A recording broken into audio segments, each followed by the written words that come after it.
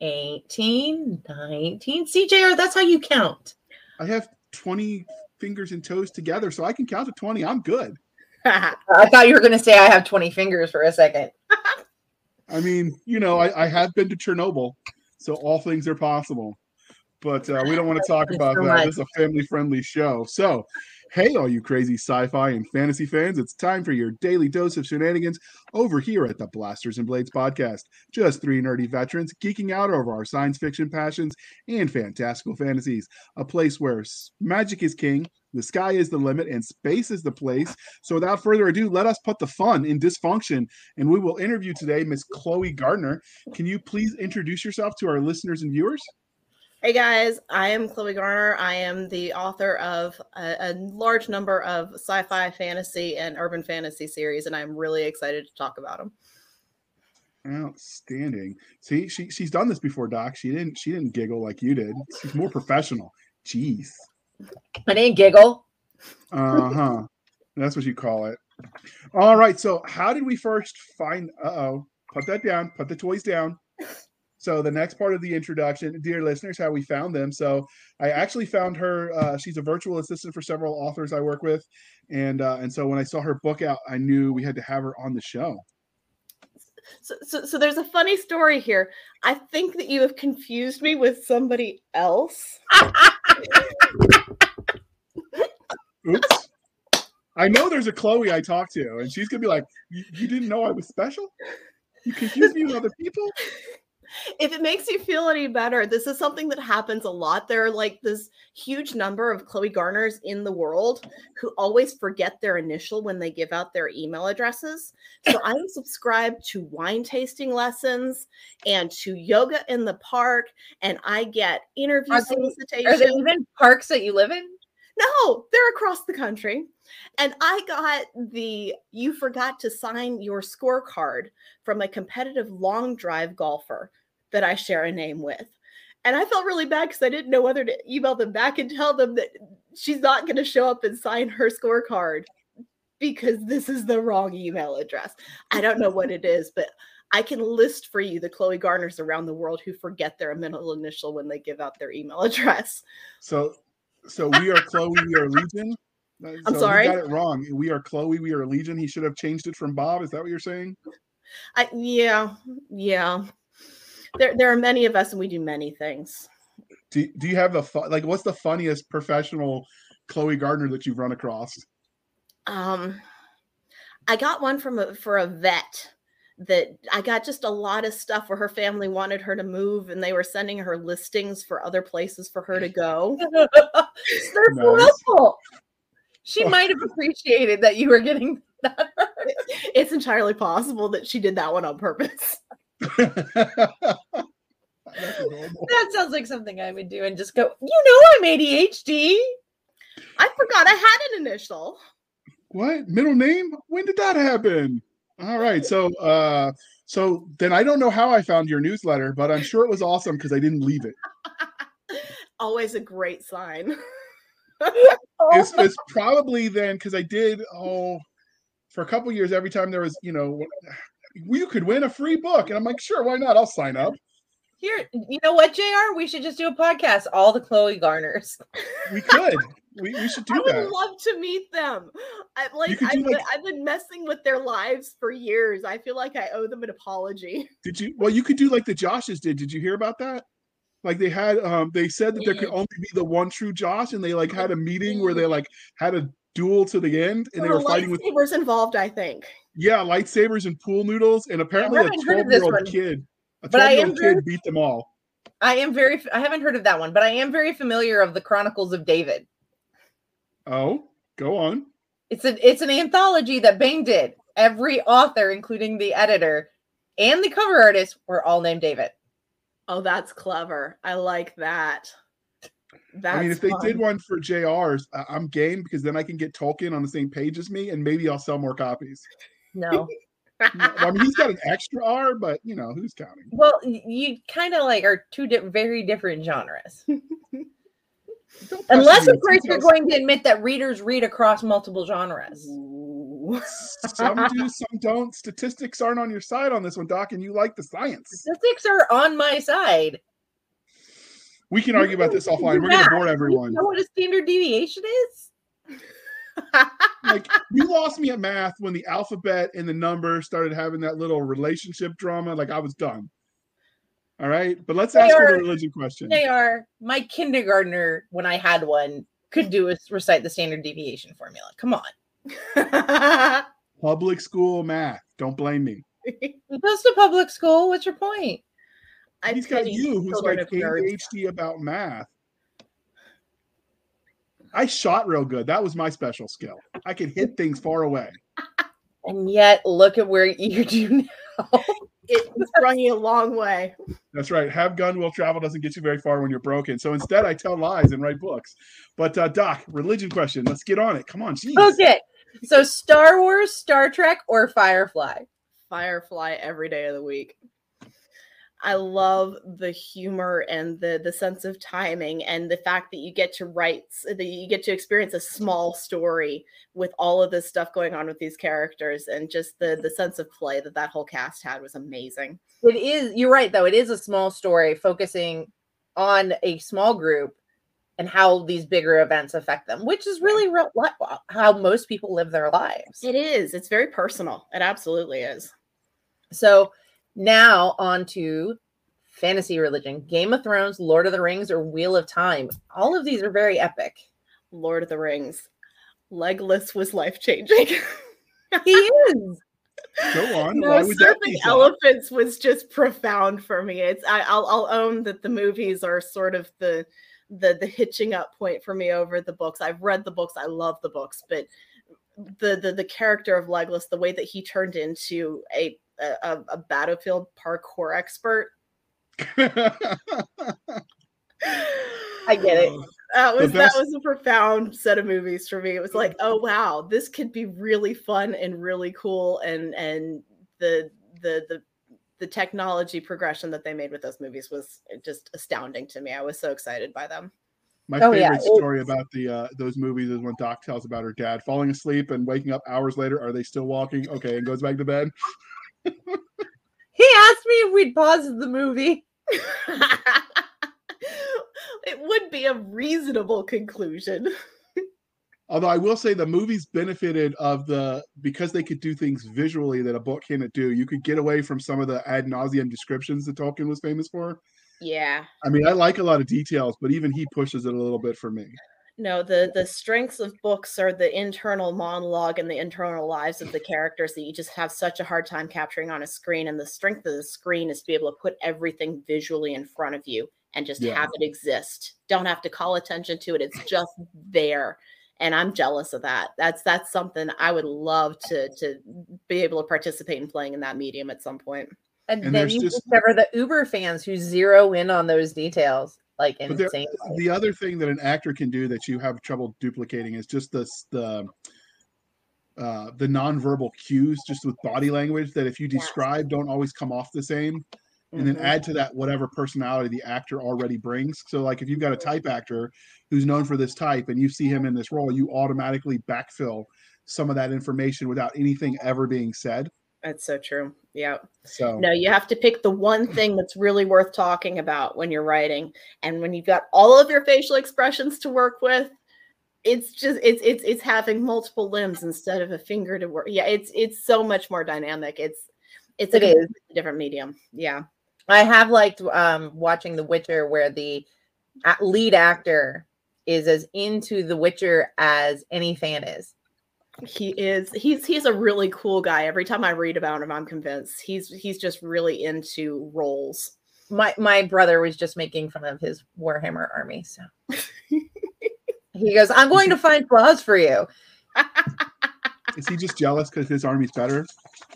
His army is more about looking pretty than function, if you read the rules. And I went, yeah, but look at the function he has. Look at the pretty he has. It's okay. Yeah, where there's just like, that's not how this works, and you know it. I tried back when, they've changed some of the rules with Warhammer now, but I tried to get into it when my son was initially I'm like, crap, this is a lot of math. And that's why he left. We had like a ruler to do angles and arcs and all that. They've simplified it since then, I'm told. But I was like, they lost me with the algebra in the game. Yeah. So my dad sucks at rolling. I've seen him play Warhammer, and you play it all with D6s, and one is bad. And I've seen him roll 21s at once. I've got bad luck on dice rolls too. We had a session recently where I swung and a missed 17 times in a row.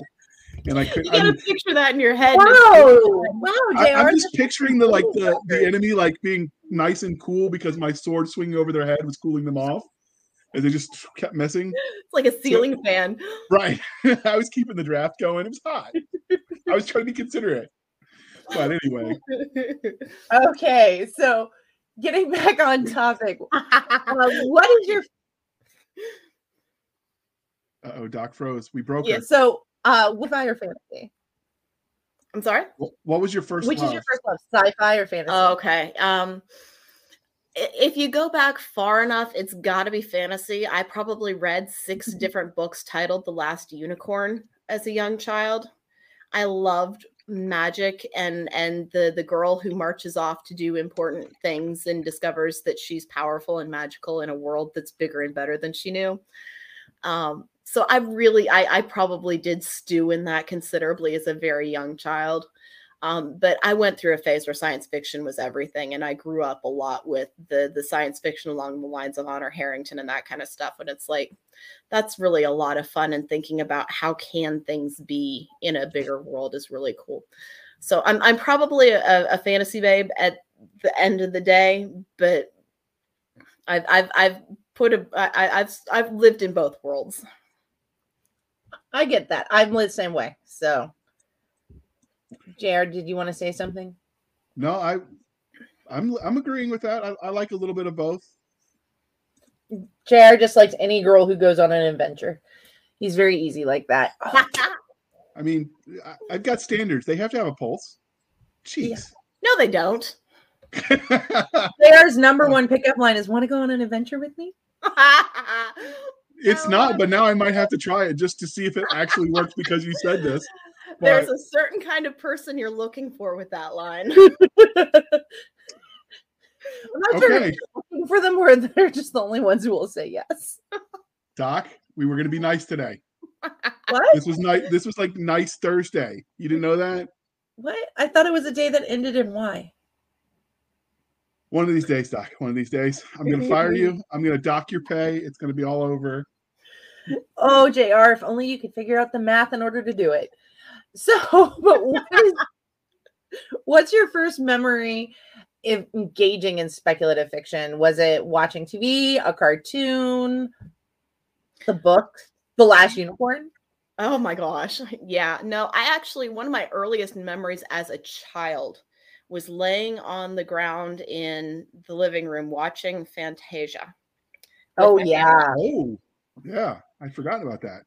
And I sat up in the middle of the brooms won't stop dumping water and all the dramatic music. And I am young enough that this is traumatic. I am afraid for Mickey, y'all. And I turned around and my parents are gone. And the world just came crashing in with this sense of, oh no, it's never going to be okay again. So I can't watch Fantasia. Oh my it's traumatic. I get that. Because it makes me feel alone and sad.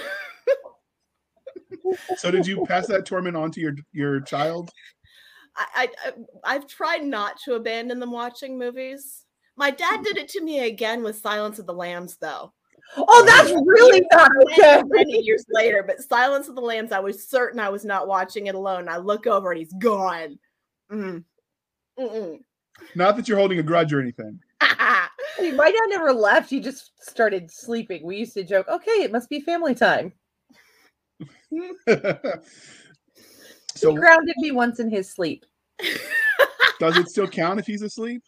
Did you ever ask what you did? No, we did ask what we did, and he didn't know. He didn't answer.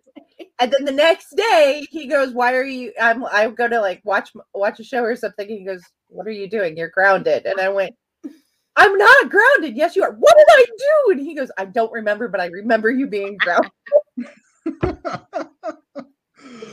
Hopefully he doesn't listen to your trauma therapy session right here on the podcast. But we still tease him about it. If he does, hi, Dad. I mean, you might as well say hi to him. So to the podcast. He knows better. So what is it you love about speculative fiction as a genre? Speculative fiction as an audience is just a place to go and play. Anything is possible. You don't know what's coming next. You don't predict it. You don't fight with it. You just go with it. And being able to sell yourself into a fiction world like that is just freeing. And I love it. As a writer, the reason that I absolutely adore speculative fiction is because you don't have to have rules. So you can ask really, really important questions and talk about them in a really sincere and a really earnest way. But you're not going against something that somebody already believes about the way that the world works. You can set up a world where these are the things that are true, and you just go with it and you ask interesting questions without getting bogged down in all of the arguments about what's really true in this story. And I love being able to walk characters through situations where you can ask those kind of questions and get answers that they're clean and they're beautiful and they're really interesting to think about. And sometimes they show you kind of what you think way more than you ever thought. Yeah. Yeah. No, you discover yourself writing speculative fiction. You learn a lot about yourself. Fair. All right. What have you learned about yourself? Anything exciting?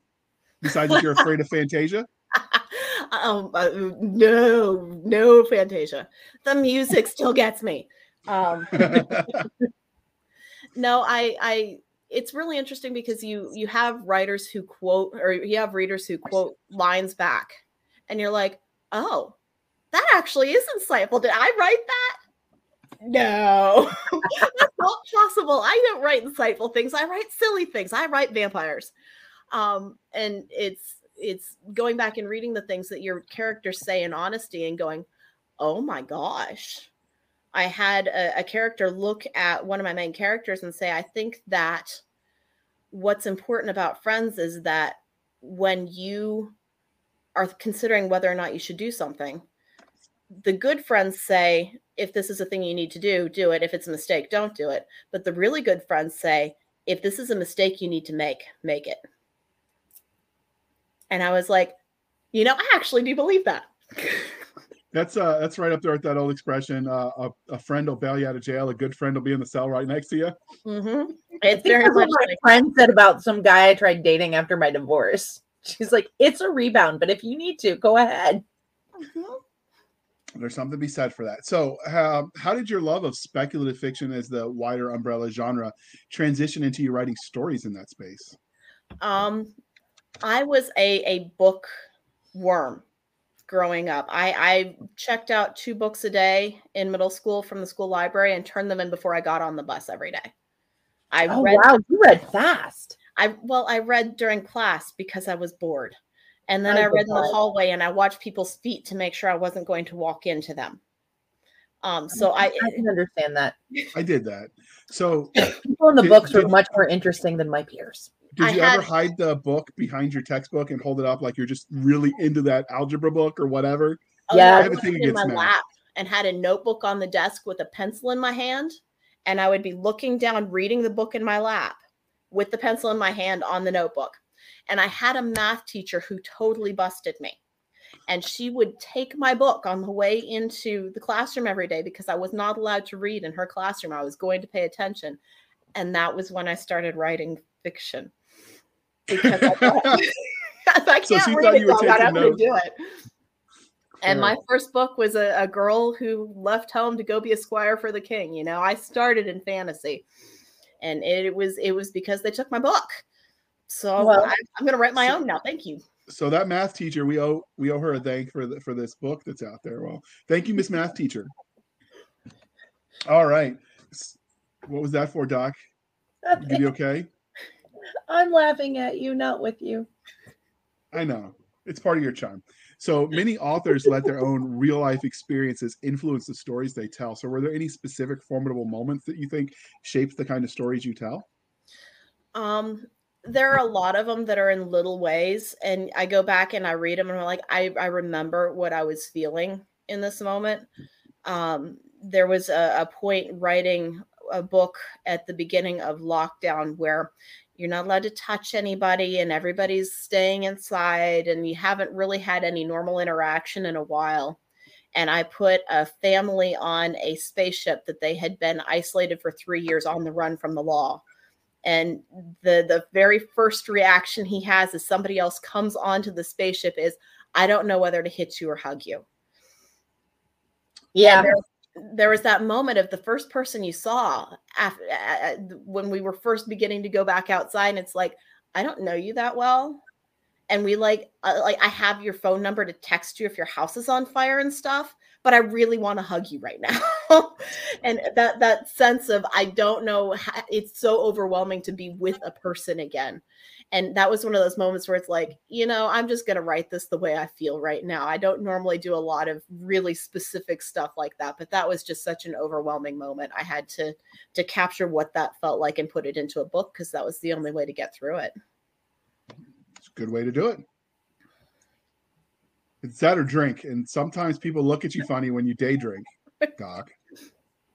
What? Nobody looks at me funny. I'm just saying, we start to wonder what's in that water thermos you carry to work. Oh, we know what's in the water thermos. Caffeine. And I'm just wondering if what you put in that water thermos that's whatever. My lab manager doesn't like bacon and doesn't drink coffee. He's the weird one. Fair, but I'm just wondering if that lab fire was any relation to the day drinking. It was not a lab fire. It was a propane fire. And it was next door. That's a likely story. But anyway, it's your turn. Start putting these photos in the group so people understand what you're talking about. You shared it on your personal page, not the. Okay, fair. No, I shared it on. Apparently, JR is referring to the fact that on Martin Luther King Day, the company next door to my company had a fire at it, where 60 propane tanks were on fire. That's a big candle. It was a very big candle. It could have been a much worse candle too. So that's what JR. It was kind of cool to watch. Oh, I bet. Go stand out and it's somebody else's loss, so you can enjoy it. Well, admittedly, my car was right next to the fire truck, so I was a little nervous about it too. But there was like one that up above the power tower. Oh man. No, I've taken a bunch of the industrial safety training, and oxygen tanks are dangerous, yo. Yes, they are. CJR. Some people are smart. And then there's ouch. All right, Doc, ask the next question. Jeez. Okay. So normally we prep this in advance, but JR has been sleeping or day drinking. Make up your mind. So did you ever serve in the military? I have not, but it's actually been a really significant influence in me and how I think and view the world, and also as a writer, because I had 3 grandparents involved in wars, and I had 2 uncles that were ranked in the military. And it's just really common within my extended family, the number of men and women who have served in the military. So I really like writing people who have had those experiences, because it's a big part of my family and my life. It's not my immediate family, and sometimes I try to stay away from the nitty-gritty details, because I haven't been there. I haven't done that. So I'm looking at characters who are outside of a military family or are retired from the military and that kind of stuff. And those are just really interesting characters because they're strong people. And I really respect and admire that. Oh, look, JR saved your bacon with a great answer, actually. Now I want bacon. That's just mean. I know. So you did that on purpose. Would I do something like that? But no, I agree. It definitely seeps into the overall family psyche. So particularly when it's multiple people. But speaking of people, have you had any neat fan interactions? Somebody do fan art, cosplay of a character yet? I actually have. It was an early series, but a friend of mine actually spent time in Brazil learning how to make headdresses. This is one of her life passions. And after she read one of my series, she sent me a picture of a headpiece that she had done inspired by an implanted interpreter that my characters have that translates language. And it was this really cool sci-fi piece with all these pieces sort of strung together in flat plastic around the headpiece. It was so cool. So if someone signed up for your newsletter, and I'll throw the link to that in the show notes, could you share that picture? I might be able to dig that up. I could probably do that. So this will air in February. So if you sign up, dear listener, she'll try to put it in the March newsletter. I'm giving her more work. She just got voluntold. Got to take my notes. That's why he was an NCO. Yep. Because if someone was going to get bossed around, it wasn't going to be me, dang it. No, it was you. You just turn around and boss somebody else around in response. Well, I had lots of practice being bossed around. I mean, I was a corporal 3 times, and I played with the rank structure for a little bit. So, it happens to the best of us. Look, apparently they get a little mad when the general asks your opinion and you give him your opinion. He wants his opinion sounding pretty back to him. They should have warned me. Somehow I managed to survive doing just that. You had an asset I didn't. Yes, I did. I really didn't care anymore. I was going to say a charming personality because we're keeping this family friendly, but not caring is an asset. So, but do you have any, what is your funniest or weirdest fan interaction since you started writing? Okay. I had back in the day, one of my OG readers. She was up in northern Canada so far that you had to take a plane to get there. And so we would send these really long emails back and forth because it was a fun thing to do. And she lived in a part of the country where polar bears would wander through town sometimes. And the way that they dealt with it is if the polar bear gets familiar with the town, they have to shoot it. Ooh. So the locals, anytime a polar bear hit town, would go rally to drive it off in their cars. And she sent me pictures from inside a car driving off a polar bear. And these are prized to me, these pictures that she sent me, because that was so cool. The locals rallying to save the polar bears in their cars. That's awesome. She was really fun to talk to. Her stories were really neat. And it's so cool getting to talk to readers in the places that they are, because I live in my house and write books that are in places that don't exist. I love hearing about places that do exist. And that you can really pull in and find a way to incorporate it, especially frozen cold worlds do exist. And no plane in and out. You don't have infrastructure to get stuff in and out. What does life feel like there? We talked a lot about what do you do for recreation, and what does it feel like to have your family so far away that you have to schedule a plane to get out, and when the storms come, you really are just on your own. There's a lot of thought that goes into those kinds of absolutely. No, I mean, I've lived on the end of the supply chain. That's a new level, though. It's not quite dog sled, but yeah. It's a really interesting place to be. And polar bears. Polar bears are cool. Did it make you want to move there? Oh, not even a little bit. I am so cold-natured. I am sitting with a blanket and I'm in my house. So I can understand that. I am too. This is the part where we get to ask Chloe about everything she has ever written. So can you give us the Reader's Digest of your body of works? Yeah.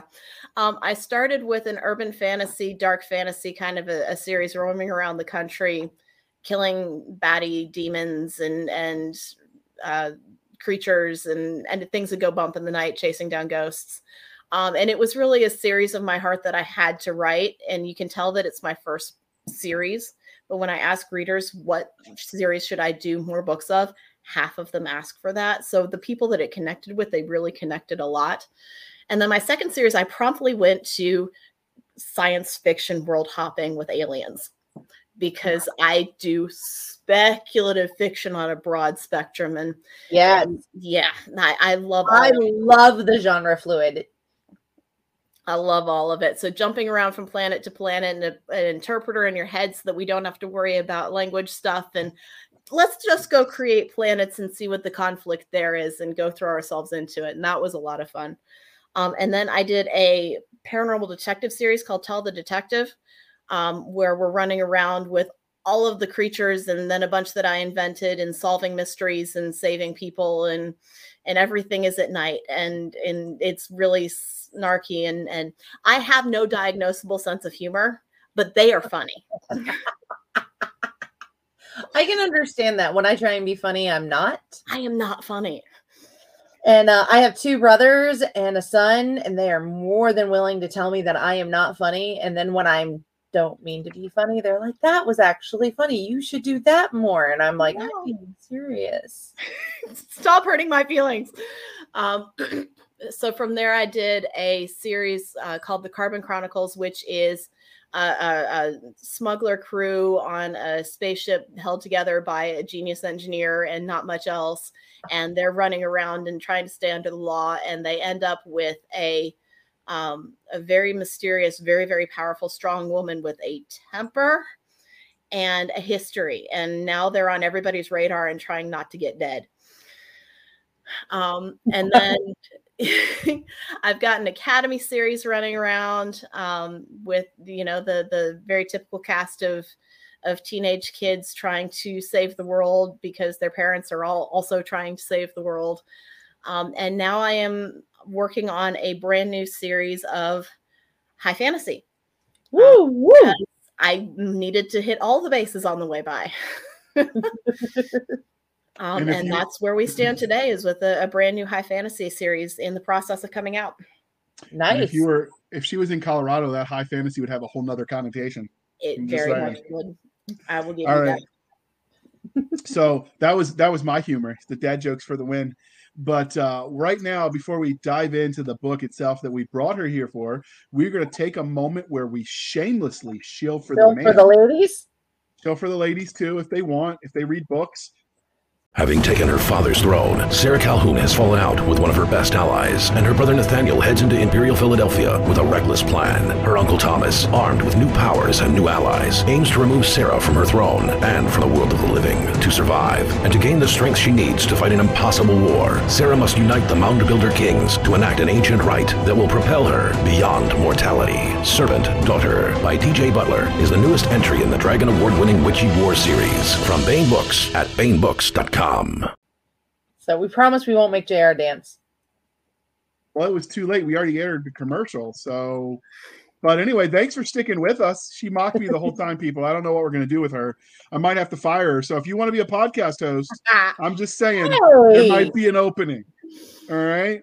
But you better have better organizational skills than I have, because otherwise you're flummoxed. Flummoxed. I like that word. I might have to use it. But if you remember back, she had a really long list that she had a very long list of books. It was very genre fluid, as Doc likes to say. But today we are here to talk about the Queen's Chair. So where did you get the premise for that universe? How did you come up with the idea for the series? Was it psychedelics, Ouija board, too much of the adult sippy cup with the carbonated beverages? I knew that I wanted to do fantasy, and I'd been sort of fishing around for what that fantasy was going to be and when. And I ended up with the spark for this series sort of lighting a forest fire, and all of these characters that had been sitting around they'd been developed and just didn't have a setting or a context at all. And they all just sort of Velcroed themselves to this world, this series. And every time I touched it for about 6 months, it sprang another series.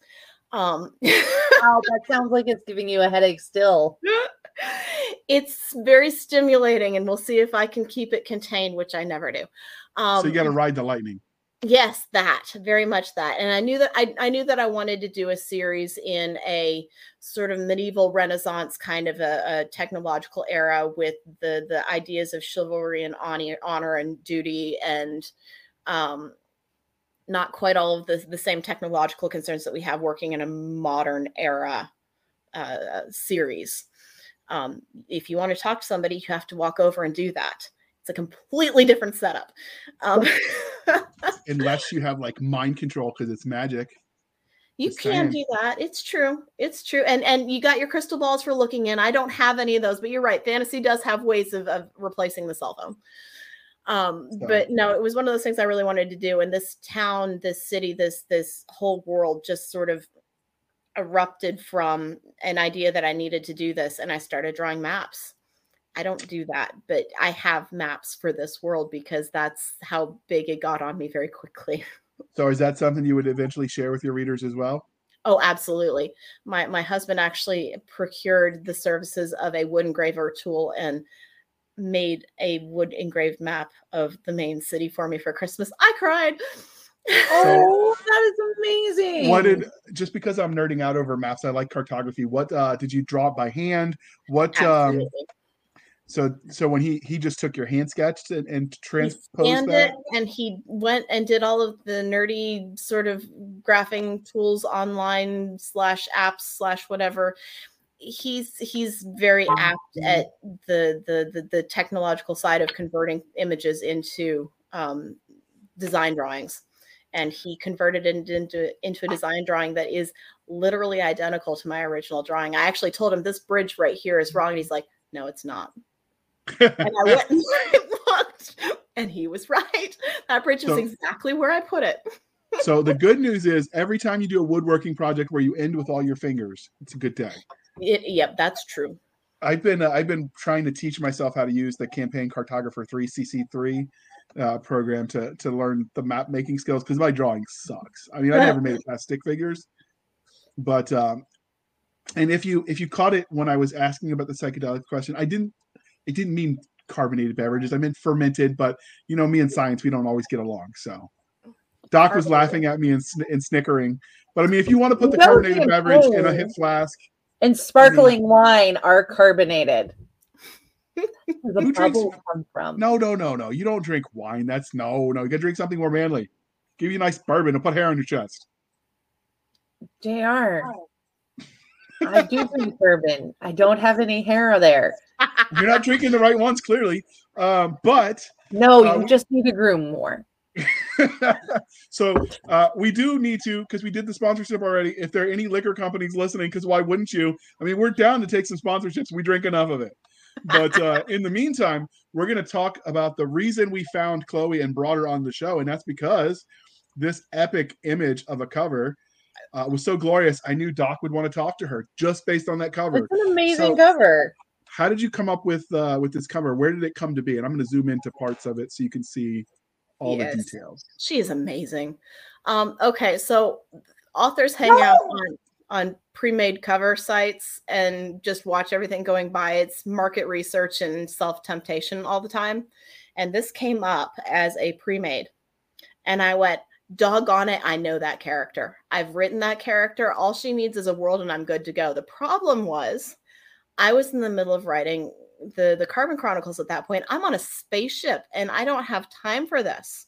So I figured I would let some other lucky author pick this one up. And I would be sad for the rest of my life that I didn't get to write this story, but I'm sad for the rest of my life for not getting to write all kinds of stories. That's just life. And I kept going back, and it's further and further and down the Facebook page, and I'm scrolling for tens of minutes sometimes to go see if this is sold yet, because I need to know that it's sold. And like 4 months later, where it's buried, and I'm the only one who knows that it exists at this point. There's no way it's. I finally was like, okay, no, I'm doing this. This is my cover. This is my character. This is my world. I am in. I am doing this. And like, I went and I bought the cover. I bought 3 more to go with it because I write trilogies that are poorly named as trilogies because I always write 4 in the end. And as soon as I touched it, I started finding other characters that needed to be in this world. And so I've got pirates running around, and I told you I read The Last Unicorn like 14 times. I've told myself since I was like 12 that writing horse stories is for children, and I am not allowed to do that because I will regress and write something very childish. And I finally gave myself permission to write a story with horses in it. And all of a sudden the horses all lived in this world too. So I've got a horse series coming in this world. And yeah, no, it just immediately exploded on me. So did you come up with a justification for the eye mask? Yes, it's in the very first scene of the book. She's at a costume party, and her big sister is really furious at her that she's not in proper dress, and she says, "What, I'm wearing a mask." I like it. I approve. That sounds like something I would say. I really like the detail with this, the background behind her with the whatever you call the shapes. It looks like they may be gargoyles, but not quite. It's hard to tell. The statuary. The statuary. It has that depth to it, and then the filigreed like work behind her with the leaves and all of that, and the lattice work. The tooling. No, it just totally makes her so iconic. The whole image is just on her, and that's how she lives her life. I knew this character by spirit and by appearance the minute I saw her. So, see, I need a doc to tell me all the words, and honest, I write for a living. I was like, oh, that stuff has names. All you need to know is my mother made sure I had a good vocabulary. Mine did too. I can cuss in several languages. I thought that was the army in you, not that. Well, I mean, I was a military brat, so it's the same thing. Oh, so we can blame Daddy Seaman? That sounded bad. That sounds really bad. We're going to move on from that poorly written joke, and we will blame Russia or Nick Garber because he's not here. Oh, we're totally blaming Nick. Dang you, Nick. How dare you write such bad jokes for her?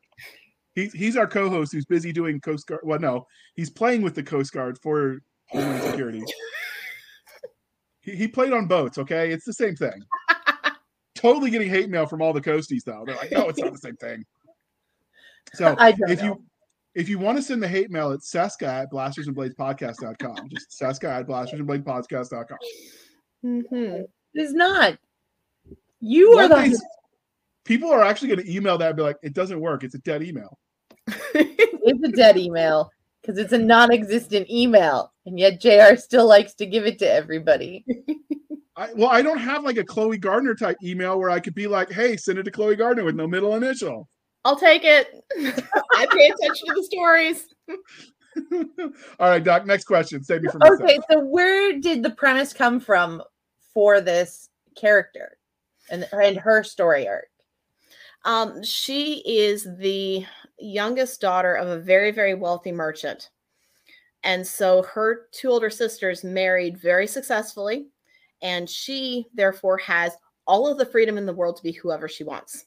Her father is happy for her to be happy and fulfilled. And she chases her passions and her interests. And she learns all kinds of strange things like how to climb buildings because she was interested and she saw somebody who could do it.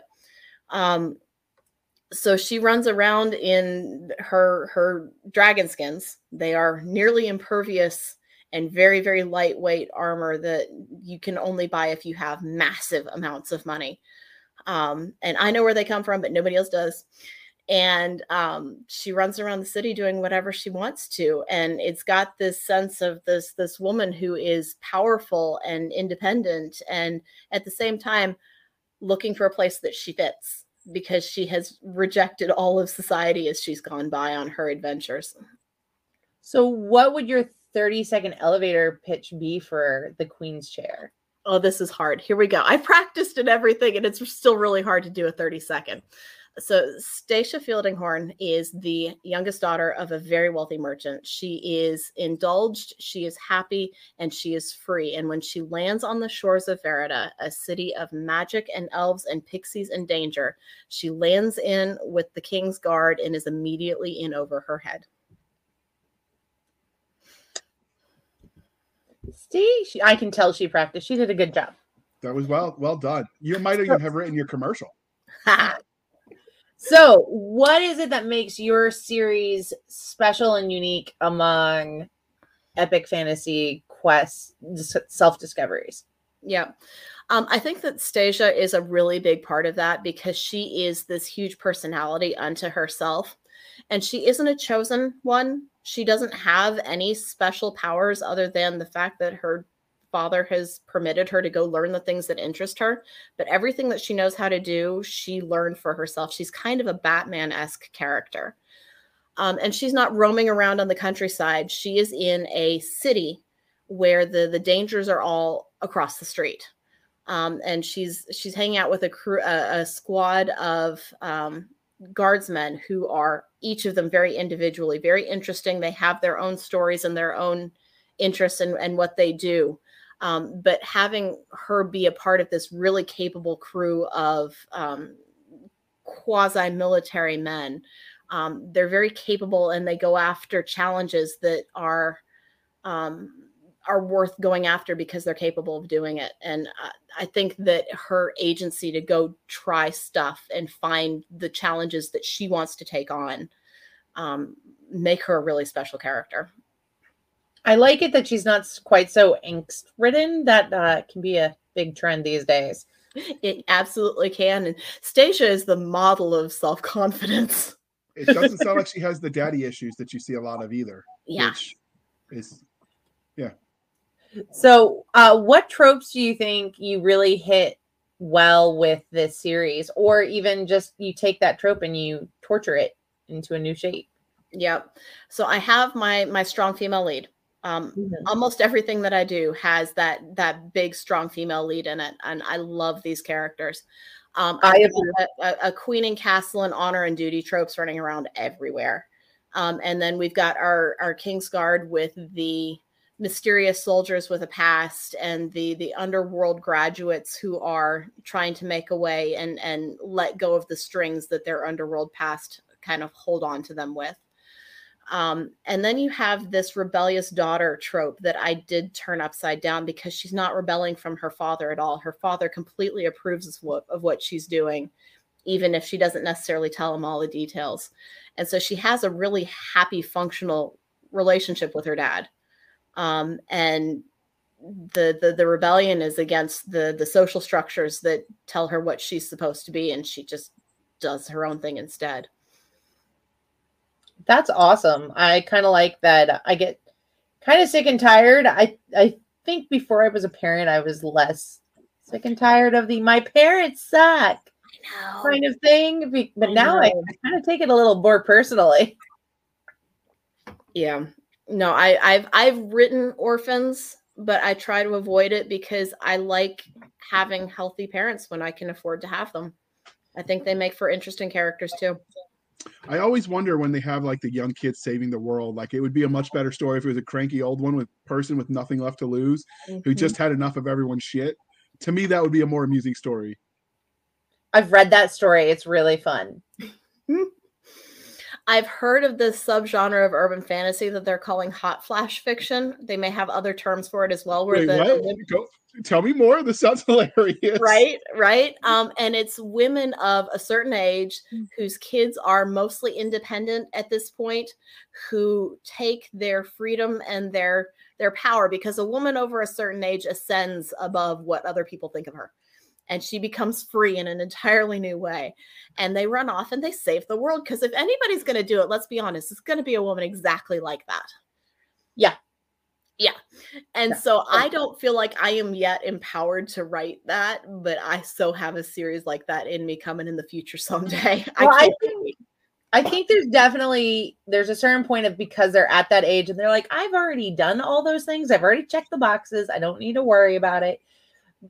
But I once had somebody tell me that I was almost like that. And I went, no, I'm just too exhausted to care about your shit. And they were like, what? And I'm like, they're like, you're so real and honest. And I'm like, no, I'm just too exhausted to lie. Go away.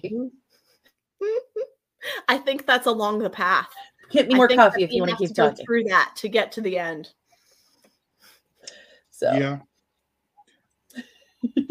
Poor JR. He's like, I don't know what to say. No, this is one of those interviews where we've gone so far off the rails having fun that it's hard to keep track of what question we're supposed to be on. Oh, that's easy. Not the one you're looking at. Probably right. We've talked about we kind of answered some of the subgenres with the tropes. So now it would be 21, JR. Are you sure you can handle this? This is past the number of finger and toes you have. I will do what I can. 21. I think I can handle that. So now let's talk about the story itself. What makes your character unique in the crowded world of epic fantasy? So I think we've talked about Stacia a little bit. I think that your numbering schemes have gotten cross-wired. Probably. No, you've talked to us about who she is as a character, but in the when you compare her to other characters in the same space where you write, what makes her stand out, do you think, as different than everyone else? That she doesn't have daddy issues. Yeah. No, I think it's her independence and her sense of agency to go pick her own adventure. She's in a world with big, expansive, epic problems going on. There are wars and there are politics and there are economics and all of these things are happening. And she chooses which piece of each of those things she's going to go engage with. She's not blown around by the situation around her in quite the same way that I see a lot of the time. And then she's just really confident that she's got this. And it's not a sense of, I can win this fight. It's that this is my fight. And this is the one that I'm going to go have. And I'm done worrying about it. And I really like that she doesn't spend all of her time thinking about, have I done it wrong? So in the world that this character exists in, is it abnormal for her to be this way, or is it truly medieval in that women are sort of closeted and cloistered, or is she just another run-of-the-mill female for the world that you're writing her in? Sure. Where she comes from, she is an immigrant on day one. She lands on the dock. In her world, it's unusual for a girl to be educated. Her sisters can read and do a little bit of math, but it's special that they can. And her level of education is something that's only provided to her because of her wealth and because of her background. But when she shows up in Verida is run by a queen. The seat of power is the queen. And the queen is the sponsor of a university. And the university is about 50% women. And the women of Verida are powerful and they are involved and they are decision makers. So it's not quite the same sense of the truly medieval a woman is to be seen and not heard. The women in Verida are important and they're involved. At the same time, business is run by men and assets are held by men and inheritance is done through the male line. So the fact that she is not conforming to her social place is an important thing about her that not a lot of other women have the freedom or even the interest in doing. They dress as they're supposed to dress and they work through the politics that women have, because women have very complicated and important politics. It's not to suggest that what they're doing is petty or shallow. They are working every bit as hard as the rest of their families to improve their success as families. But Stacia is breaking all of those rules and all of those conventions and turns up in places that she shouldn't have been. As a daughter of a wealthy merchant, she should have a completely different role. And she is at 23 years old considered to be a spinstress. She's going to be single for the rest of her life because her father is not going to marry her to a merchant's son, because it would divide up his inheritance a third time. So she's a spinstress on her own out in the world, being her own person. Go ahead. I do like that you kept that, because I've had this discussion with people who read a lot of YA and they're like, well, is there YA? And I'm like, yes, but you're doing a YA novel and set in a fantasy world. And in a fantasy world based on medieval trends, that person's not a YA. They're an adult. Yeah. And at 23 in a medieval world, you are a spinster if you're not married. Mm-hmm. So I like that you kept that element of really in that kind of a world setting, you are. Mm-hmm. No, the life expectancy here is probably not older than 55 or 60. So she's heading off into middle age here soon. Yeah, no, they marry very, very young, because you have to have the opportunity to grow up into the responsibilities of a woman. Mm-hmm. So in the world that she exists, because in the cover, she's very obviously wearing, a pantsuit. Mm-hmm. In medieval time, women would not have been seen wearing pants. Is that true in your world as well? So that makes her stand out even more with her choice of attire? Yes and no. There are women on the King's Guard, and they wear brown leather armor with pants.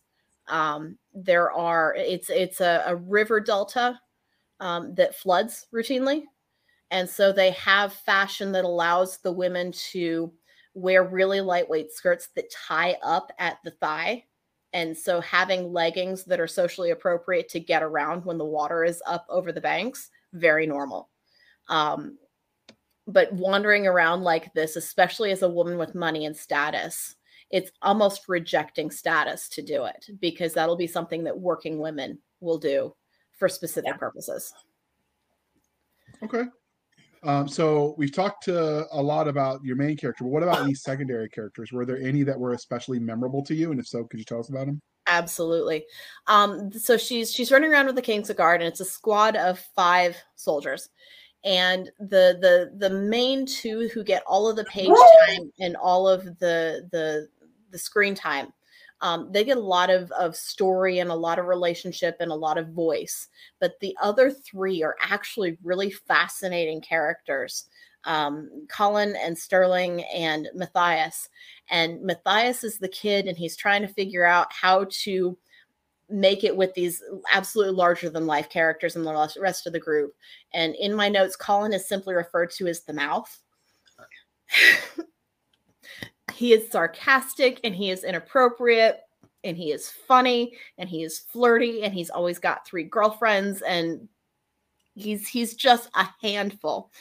And then Sterling is this passionate and detail-oriented man who is an artist with a sword.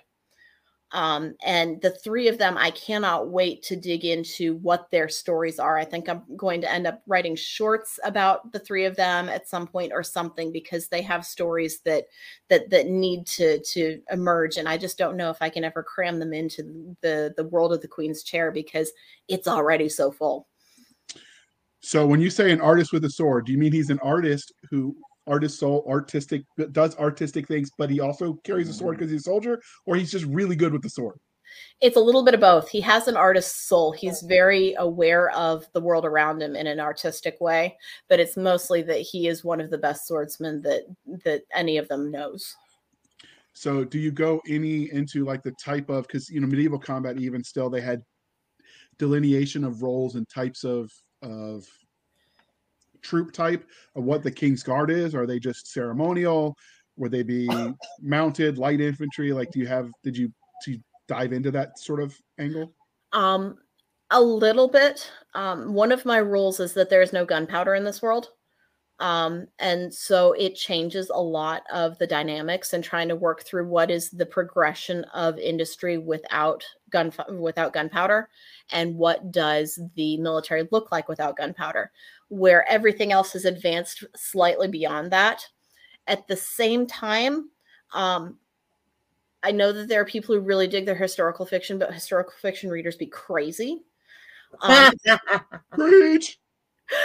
And I'm not trying to hit a sense of historical realism for a historical reader.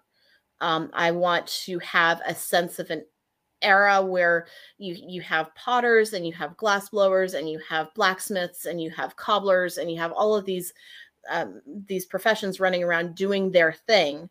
But the actual technology in use, and that includes the King's Guard, I'm trying to be a little bit light on what those details are, because this world is not intended to be a discussion of a specific place and time. That said, I will tell you the King's Guard are mostly a lightly armed foot group of soldiers. They are not ceremonial at all. Where we come in to the story, the king and queen have been seated for many, many years and are very stable and very secure.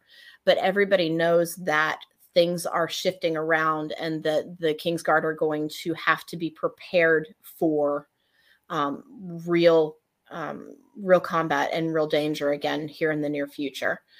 So they're very engaged, and they work really hard to find problems just to keep themselves sharp. So if you ever decide to write the 3 companion sort of story, is it going to have that 3 Musketeers vibe to it? Obviously without the muskets. Little bit. It's not the characters are, and I've actually written books in 2 of the other series already. At this point, they're happening. There's no way that these are going to get quashed. But the casts have occasional overlaps into each other's series, but they are relatively standalone casts in a world that is the setting that they share. So they're aware of each other, and the things that they do are going to overlap. But one of the things that's going on that I really like about these characters, and somebody compared it to Pratchett, where the characters all live in a world and there are things going on that all of them know are going on, but they've all got their own problems and they're all fighting their own wars. And sometimes they bump into each other, and sometimes they ask each other for help, and sometimes they actually go against each other because these are not all good people. I have a ruler of the underworld running around as the lead character in one of these books, and he is not always a good person. He's not always willing to do things for good reasons. But so the Stasia will only be in the Queen's chair mostly, I think, this series of books. And then we'll get to go meet other places in Verida and the surrounding areas, and see what else is going on in this world. Okay, so does your story have any bad guys that the main characters have to confront? Obviously, without spoilers, because we want people to read the book. Stasia has people who threaten her life. She is in mortal peril more than once. And in the smaller arcs of conflict, there are often other people that she is going up against specifically. As a larger arc, though, a lot of the resistance comes from the city itself. Being a river delta where the river splits the city into multiple pieces, and the only way people generally cross it are on bridges that are infrequent. You have the city segmented into little pieces that tend to be self-contained, and she's trying to navigate being involved in many different ones. And a lot of the conflict is coming from the place itself and trying to make her life fit into places that have very big different expectations, and even just the transit conflict is often real. Please tell me there are gondolas involved and they like go around the city with them. We do. That would be kind of cool. We ride around in boats sometimes. This does happen. There you go. I approve this message. All right, Doc, next question is you. Are you sure? Do you want to ask? Yeah, because I don't have any more gondola gondola questions. I mean, I could probably come up with some more. No, JR. If your characters, particularly your main character, met you in a back alley, how do you think that would fare if they knew who you were? I actually think that Stasia lives her life looking for an adventure and a challenge. And while obviously being in mortal peril isn't something that she would choose immediately for herself, this is the life that she wants to be living. Kind of par for the course. Yeah, she wants to go out and find something that challenges her. And that's a really fun thing for me to go build. Let's go. It's a giant obstacle course. Let's go build a giant obstacle course and call it a book. Yes. So she's got that quintessential live hard, die young, and leave a beautiful corpse mentality. I think it's that she doesn't think she's going to lose, but yeah, it's got a little bit of that. Okay, fair. So do you have a favorite character archetype? It's the strong female lead. Yeah, it's absolutely her. The one who understands that because she's powerful, there's kind of a responsibility to use that power outside of herself. And some of that can steer off into angst really quickly. And I have some very angsty characters who are very concerned with, am I doing the very best right thing I can be doing? Stasia is not like that, but in that archetype of the women who go out and change the world because they can. I like that. It doesn't sound like you had to make the male characters lesser to make her more either, which I like. No, I love strong male characters to complement strong female characters. I think that as a pairing, they can accomplish incredible things and find ways to make that a really interesting relationships. So do you throw any romance in here? Book one has none. Ooh. Yeah. So you're gonna ride on the strengths of your swords play. I like it. You're just gonna go all stabby. Absolutely. They definitely tell her on more than one occasion. They're not worried about her because they know she will stab the guy. Fair. So I like them already. I like does her. Does she get to play with bow and arrows? Because bows are fun. That's my next Not thing I want in to learn. these books, but I will spoiler that bows are involved in other books. They're around and they're in use. So how much real world play do you get with these weapons as, research? Do you go buy swords and swing them for fun? Well, I have a bow staff here in the corner behind me. That I like to play with just to have the feel of what does a long weapon feel like. Right. Yeah. So you could, there you go. All right.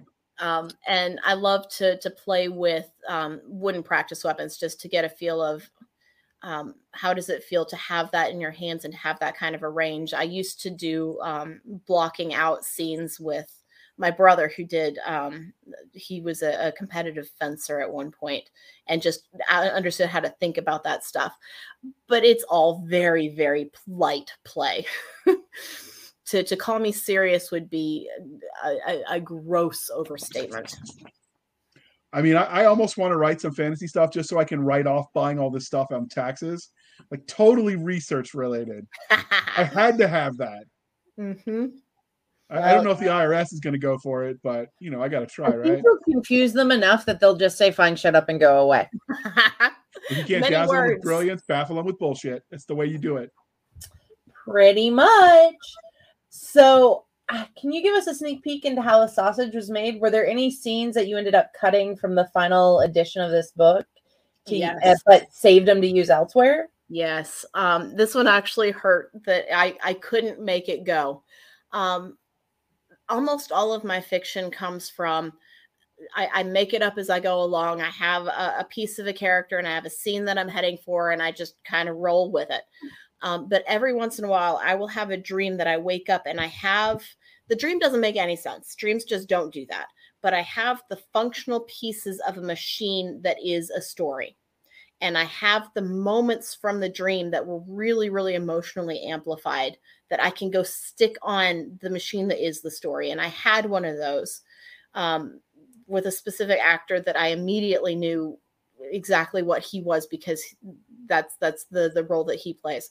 And it was modern day Las Vegas, and it had all of this weird stuff going on that was really not working for me as a writer because I don't want to go write that.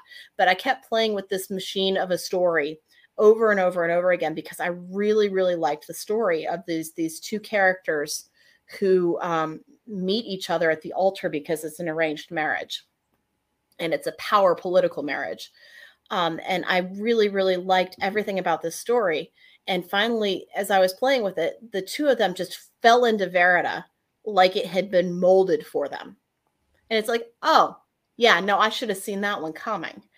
And so I had this whole story for these two characters who meet each other as they're getting married and all of the politics that go into it and the two of them trying to figure out how this relationship is going to work.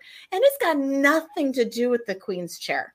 It's got nothing to do with any of the stuff that I'm planning on writing. And it's like, no, I have to do this. And that character turned out to be the lead character in another series. But that story, I've actually written the novella and I'm giving it away on the newsletter as sort of a taste of what this world feels like. And I cannot wait to go write more about these two characters because they're so much fun to play with because they're both of them so powerful unto themselves. See, but losing it in this context was, yeah. There you go. Another reason to sign up, and it'll be linked at the bottom, dear listener. So you said that one of the tropes when you talk about archetypes that you really, really liked was that of the strong female character. Other than the obvious reasons why you would be interested in that, is there anything specifically that draws you to that type of story? Oh, that's interesting. Yeah, I think that partially it's that I really identify with it. It's really easy to say this is the kind of story I want to tell because this is the kind of person I want to be. But I also like the way that women shape the world around them as they go. And they have relationships that work differently. And I've written books with male leads. I don't have any aversion to that at all, but I really like writing stories where women are shaping the networks around them and using those networks to impact the world and also to impact the network itself. I love the way that strong women change the people that they're with by seeing them, and that's just a really fun set of stories. Okay. All right. So so we've talked about the characters that inhabit the world, but what about the world itself? In miniseries, the world where the story is told is as much a character as the protagonist or antagonist. So what can we expect from Veranda? Is that how you say it? Verida. Verida. Mm-hmm. What can we expect from Verida? Verida is a city of festivals. They mark their festivals, their seasons through festivals. They have a high water festival when it floods. They have a spring festival called the Water Lily Festival. And I mark time with the festivals of the city. And it's all about how the river flows. You have your high water moment where everything is halfway underwater and everybody goes to their local bridge and parties, because it's this moment of the river is out and the city is standing and everybody just really has a great time. And so there's everything about Verida is about the cyclical nature of the river there. And the magic that is in this world comes from the river. It's distilled out of the mountains and it comes down to the city through this river.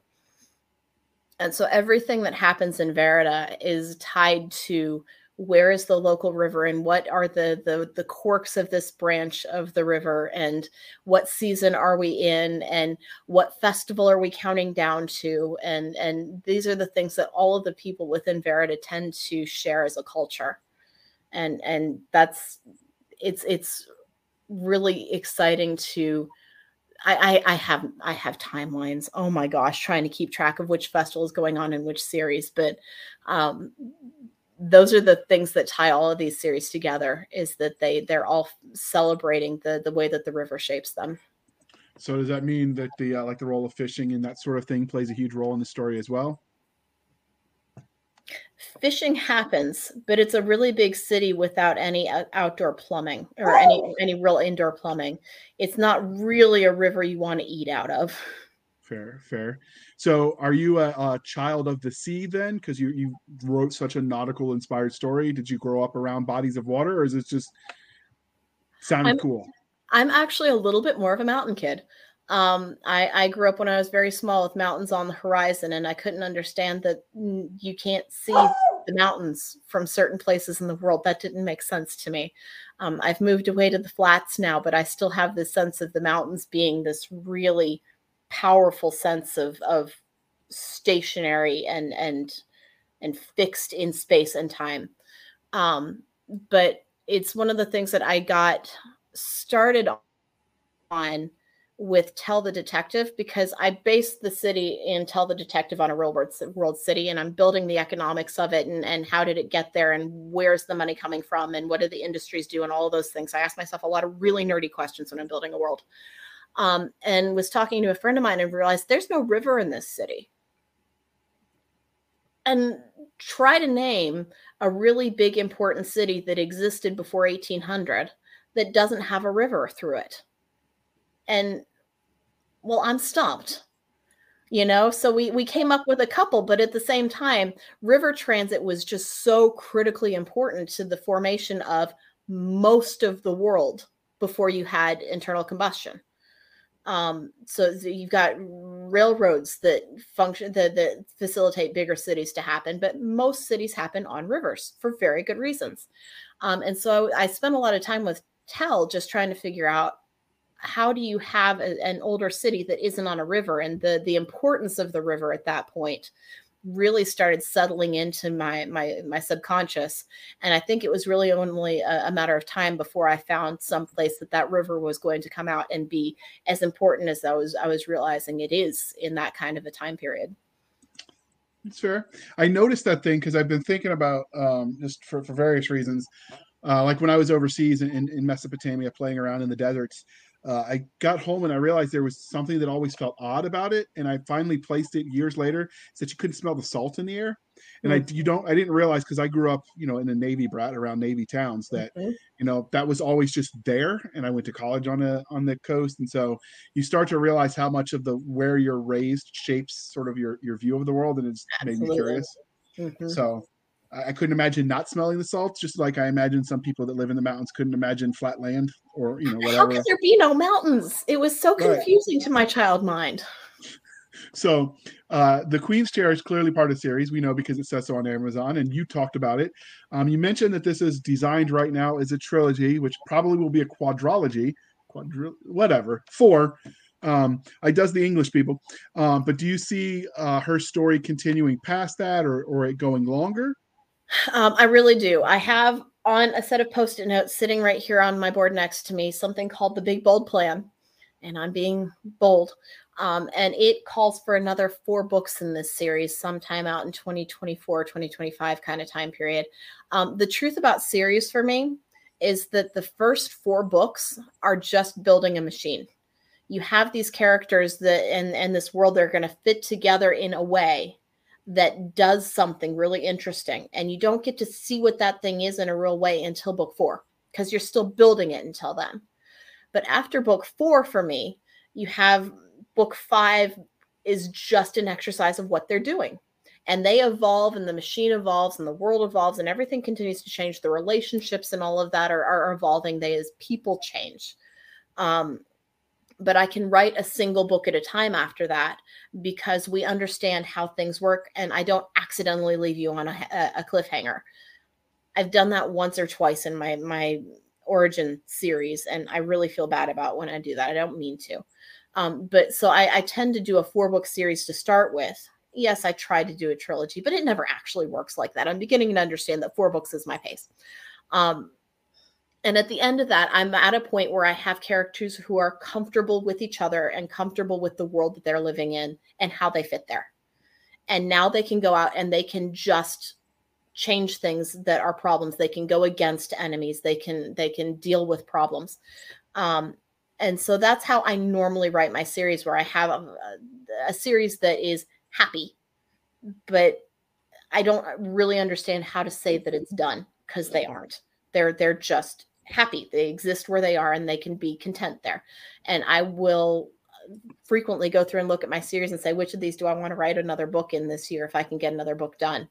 Because all of them could have another book, because the characters aren't just going to retire and go sit on a farm somewhere. They're going to keep doing what they do. And I love going and catching up with that again. So when you go back and catch up with them, do you let time have passed since the last book, or you pick up where the last one left off generally? Usually it's the next day.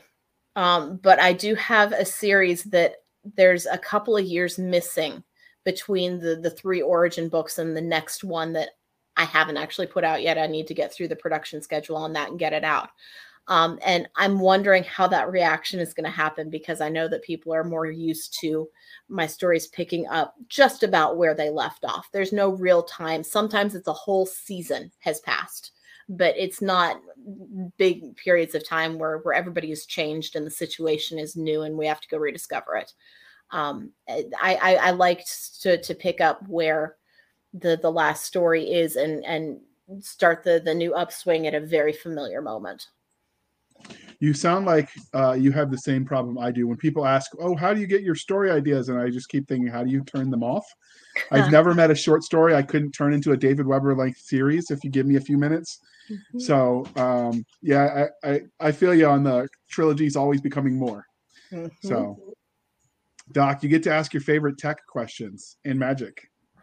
Okay, so obviously this is a fantasy world, but and it's a consistent rules are kind of key, I think, for these kind of worlds, whether and by these kind of worlds, I mean any world in speculative fiction. Is there any magic you would want to take out of this world and keep with you? I really am jealous of healing magic in general because it simplifies so many things. But if there were one piece that I could take out of this world, it would be those dragon skins. Oh, I want those dragon skins so bad. So how would you abuse having them? I think that I would either wear them way too much. They'd be the new yoga pant. Or I would not wear them enough because I'm just not that bold. Be bold, be brave. Yes. Yes. That's fine. Just put a nice tunic on with it and you're good. She's got a cape. I know. I love so badass. That is one I would love to see somebody cosplay that. It would be amazing. Yeah. So you have a thing for capes? I love capes. It's a very polarizing topic, I found. Some people are like, absolutely love them. Capes make the look awesome. And other people are like, no, capes are dangerous. They're bad. They're stupid. And they should have never been put in. I went to Dragon Con wearing a cape that my husband made for me and black leather pants and this really tight shirt. And we found this section in between 3 of the buildings where the wind just came in constant. Oh, I know where you're talking about. And I stood there with this cape with the hood billowing out and the cape blowing back behind me. And my friend, who is a very serious dabbler into photography, just running around taking pictures. And I felt so cool. I loved it. I love capes.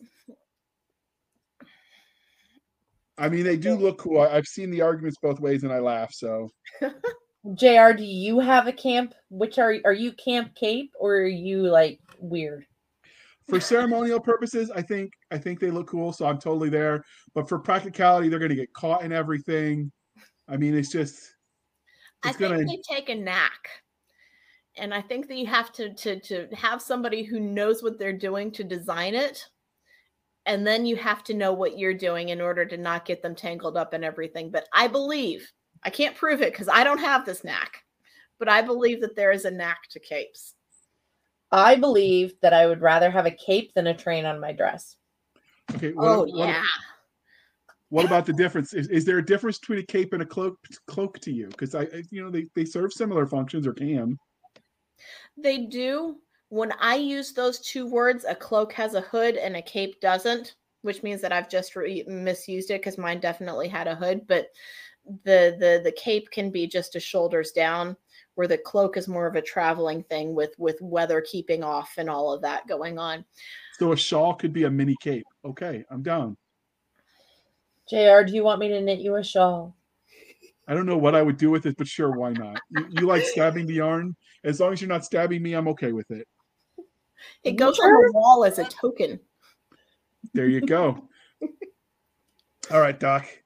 Move this shit forward. We don't want to scare people away with our stabby nonsense. Okay. So, did you create any fantastic creatures for this universe? Oh, absolutely. The magic creatures that live in Verida are familiar and they're humanoid. The pixies have wings, but they're just short humans with cultural affectations. Okay. But up in the mountains, where the mountains are the heart and the seat of magic, are a lot of other fae races that are a lot less familiar and a lot more cut of whole cloth of imagination. And we get to go run across a lot of them in a later book as we're off traveling through the mountains. But do they sparkle in the sun? There are no sparklies. I don't like glitter. What did you call glitter? Say that one more time for the people in the back. Glitter is crafting STDs. It is. It's a house STD. It absolutely is. It's the bane of every parent's existence when it comes to arts and crafts. No. I had a friend come over and she wanted help with a costume and she busted out some glitter and I made her go sit on the patio and do it. And she goes, "It's cold out there." And I went, "It's glitter." No. All right. So before we start the wind down process, dear listener, we've talked about the role of glitter in the arts and crafts world, the role of capes and shawls and cloaks. And if you have opinions on any of those things, be sure to weigh in on the comments on the Facebook section and join the conversation. We'd love to hear what you think. And you could tell Chloe why she's wrong or right about capes and all the things. She'd love to hear it.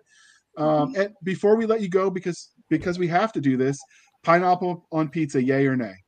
Oh, absolutely not. We like her. She stays. All right. No, I don't like mixing my sweets and savories as a rule. So it just is. It's a non-starter.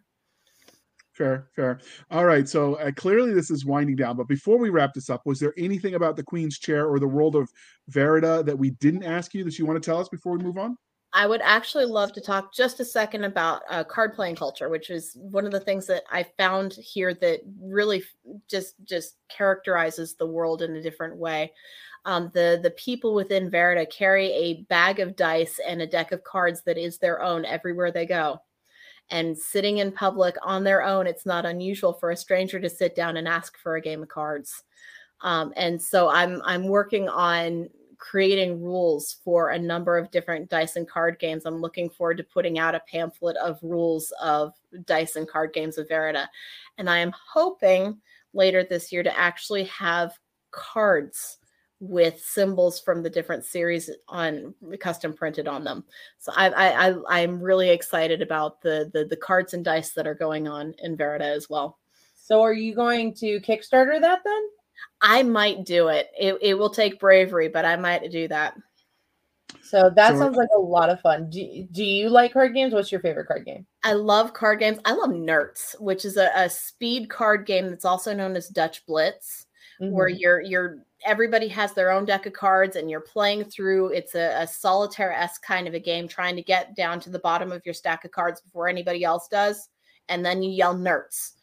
And it's one of those games that you can get all of the members of the family who are willing to play speed card games, which is usually all the women, and just play for hours and hours and hours. And I like standard deck of card games because they tend to be very simple, but very, very thoughtful at the same time. And those are a lot of fun.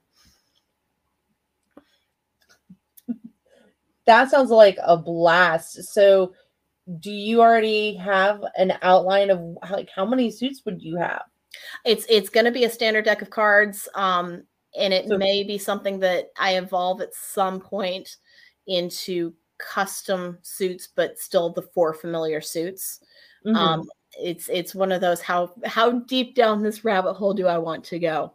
But it's the way that I play it in the books is 4 standard suits of cards, and there are a lot of bidding type games and a lot of trick styled games, and roll the dice and add them up to find all of the 10s and just, familiar simple math games that you sit down and play with a stranger because everybody knows these games. They all grew up with them.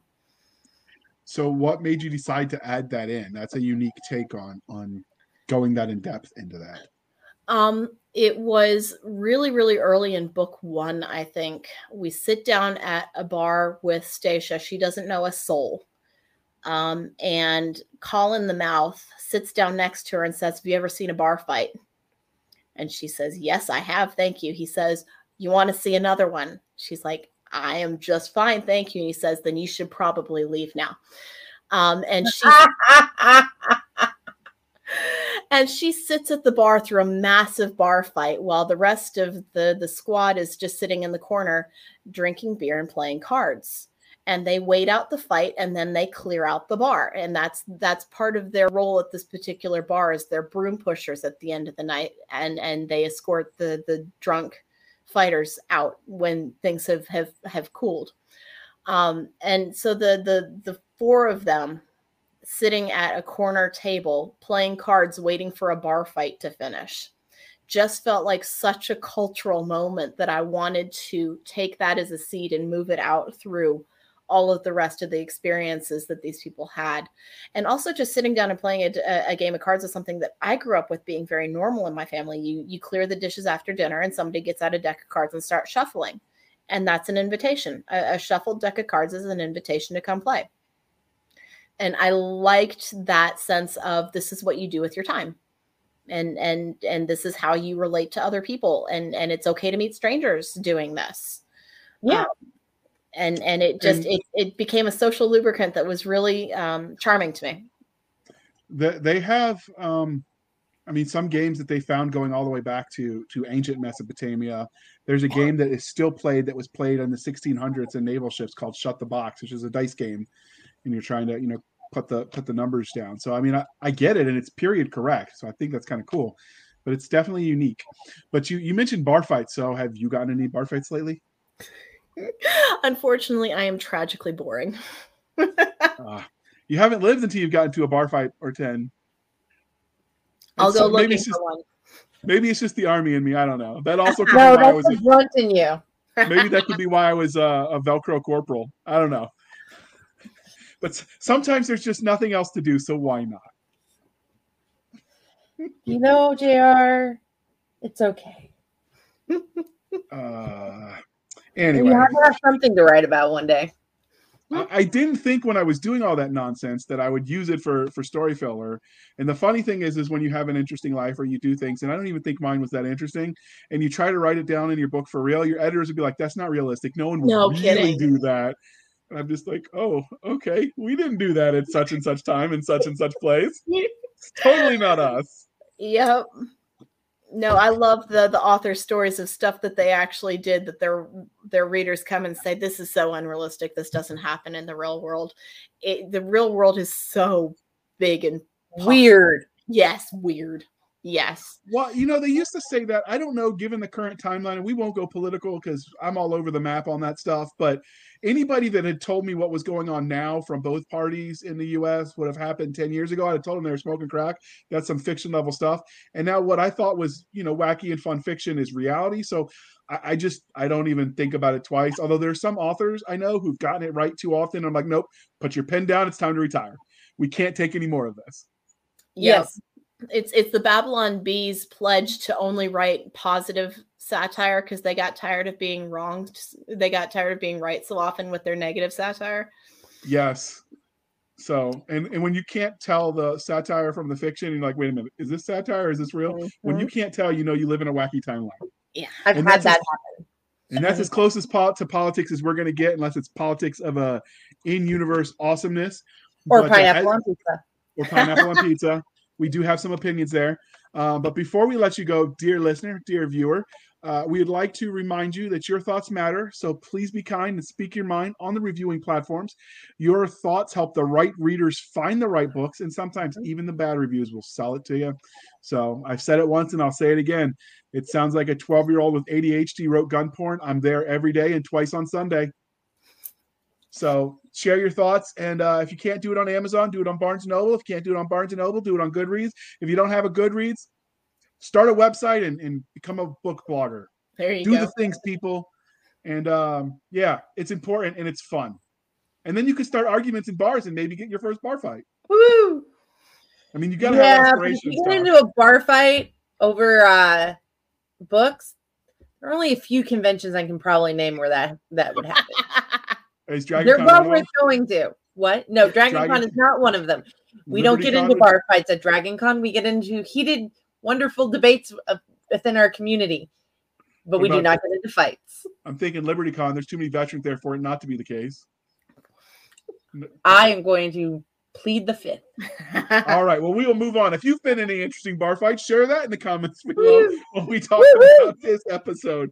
But Chloe Garner, as we wrap this up, can you tell listeners how they can find you? Absolutely, yes. You can find me on Twitter. I am Blenderfiction. I am Blenderfiction at WordPress.com for my website. That's going to be one of the places that I update most often, and I put many words onto my website. I am a woman of many words. And the best place to keep track of me is through my newsletter. You can sign up on the link that they've got here, or you can pull it off of my website. But that's where I really make sure that if you want to keep up with what I'm up to, that's the place to keep up. Okay, and that will all be linked below. Where did Blender Fiction come from? Blender Fiction is the sense that I take all of the fiction that I eat and blender it.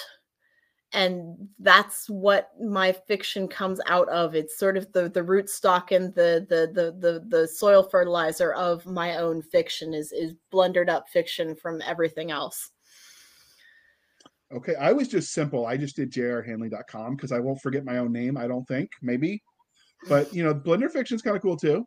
And you can find us on the interwebs on our Twitter at twitter.com/SF_fantasy_show, Sierra Foxtrot _fantasy_show. You can email us at blastersandbladespodcast@gmail.com. Again, blastersandbladespodcast@gmail.com. That is an actual real address, people. That one is.